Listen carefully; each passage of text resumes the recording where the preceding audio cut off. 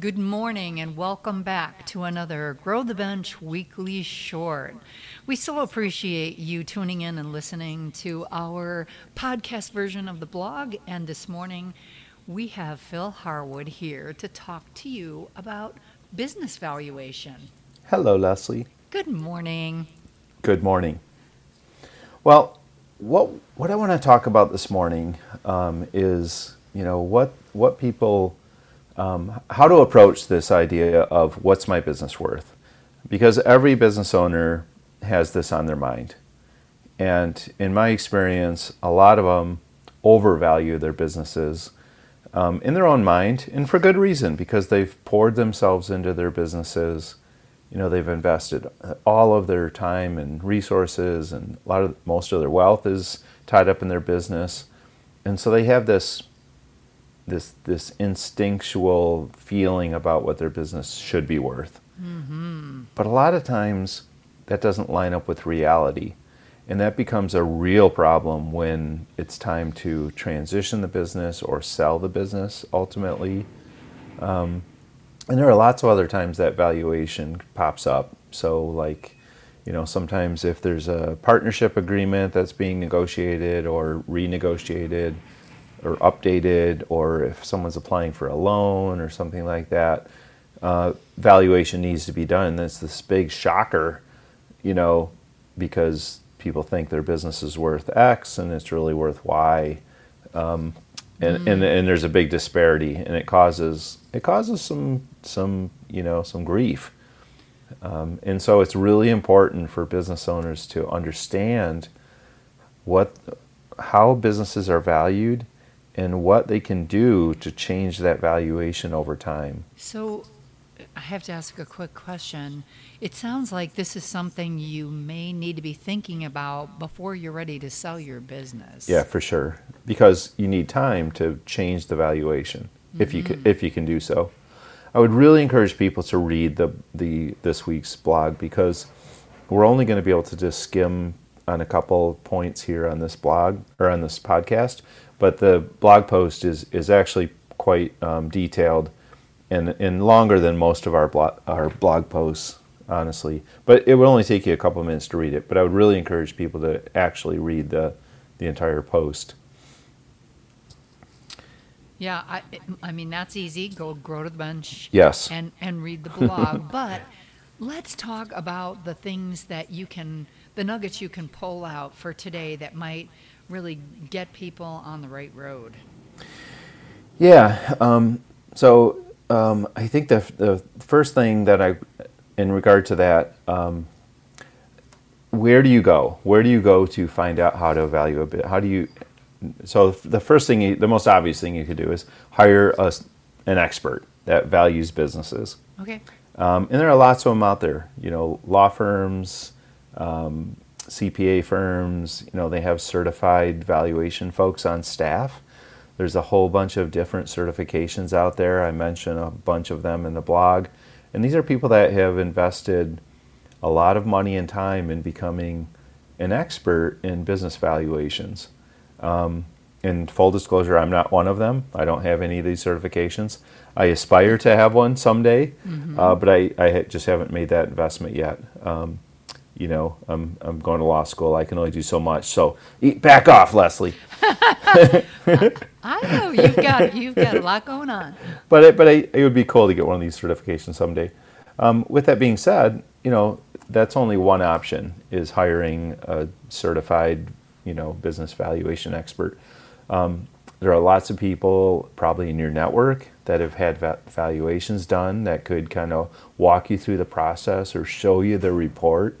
It looks a lot like a market report that you might have got from a realtor if you have ever sold a house, where you're like comparing your house to other homes in your neighborhood or on your street that have sold within the last 12 months, and they're kind of doing the comp thing, like, well, your house has 3 bedrooms, that one had 4 bedrooms. You have a 2-car garage and they have a 1-car garage. So they're making these little adjustments back and forth. There's some of that going on, but really they're really starting with assets, like hard assets, fixed assets, equipment we own, real estate that might be part of the valuation. Sometimes the real estate's included in the business valuation, sometimes it isn't. Oh, But even things like office furniture, like, okay, well, those are assets. And if you're going to sell all your assets when you sell your business or value the business, we need a total value of all those assets. So that's one of the pieces. So again, just kind of going back to the process, somebody who has gone through this process before, who's in your network, maybe someone you met at a association meeting, or is in your peer group, or just, someone you've known over the years, maybe even a friendly competitor who's gone through this process, they can educate you. And certainly, advisors like me and other consultants have knowledge in these areas, and we can advise as well. And all those different voices can really inform a business owner about how to approach this. And then there's just lots of good, books and resources that are written out there. But I mean, if you're a business owner, this is a very, very important thing to really figure out. And I would really encourage people to, grab whatever resources they can get their hands on, and to really understand what's happening here with valuation. yeah. I think I can only look at it from the perspective of a homeowner, but understanding what I value is not always what other people value. And add into that, there's just a precise business value for equipment, for the condition it's in. I was kind of surprised to hear that sometimes the property isn't part of the value of your business. Yeah, because the real estate could be in a separate entity, separate legal entity, and so people might say, well, I'm going to sell the business, but I really want to retain the real estate, and because whoever's going to buy the business is just going to take all my stuff and incorporate it into their shop down the road. They're not going to want my real estate. I understand. And I'll hold the real estate, and I can lease it, and that's a good thing for me. I want to retain the real estate. But then, other people would say, no, it's the whole thing. Like, I want someone to buy the kit and caboodle, including the shop and the garage and the whole thing, because it all is one piece. It all works together. Yeah, sounds complicated to me. Well, you mentioned something, Leslie, about, that business valuation can be kind of fixed or cut and dry. Those weren't your words, but I want to talk about that a little bit, because there is a big element of unknown when it comes to business valuation. Understood. And it really has to do with the type of buyer, how motivated the buyer is. Oh. Because if you have a what we call a strategic buyer, that's a whole different scenario than if you have a discount buyer. Because the strategic buyer is going to see opportunity, they're going to be really motivated about the future potential of what they're acquiring, and they're going to be willing to pay a lot more than a discount buyer who's just looking for a deal. They're motivated by getting the lowest price. They're not going to be willing to pay more. They're willing to pay less. They want a deal. I mean, somebody that's looking like that, the guy that's looking for a deal, may have X amount of dollars, and they're just looking, they're not motivated to make that purchase in a thoughtful, futuristic kind of a way. Is that what you're saying? Yeah, I mean, if you look at just, in our industry, you look at a business, you say, well, I need employees. So if I acquire this, 8-person firm and I roll it up into my 85-person firm, I just added a couple really good managers, a couple good crew leaders, all the equipment, and that's really all I want. Like, that's not a strategic buyer because they're not valuing, there's no other added value that's really going to, generate a premium price to sell that business. So it might still be a good way to get out. It's better than not selling your business if you're trying to sell, but that's not a strategic buyer. So as a seller, you may be seeking a buyer that sees a future in your business.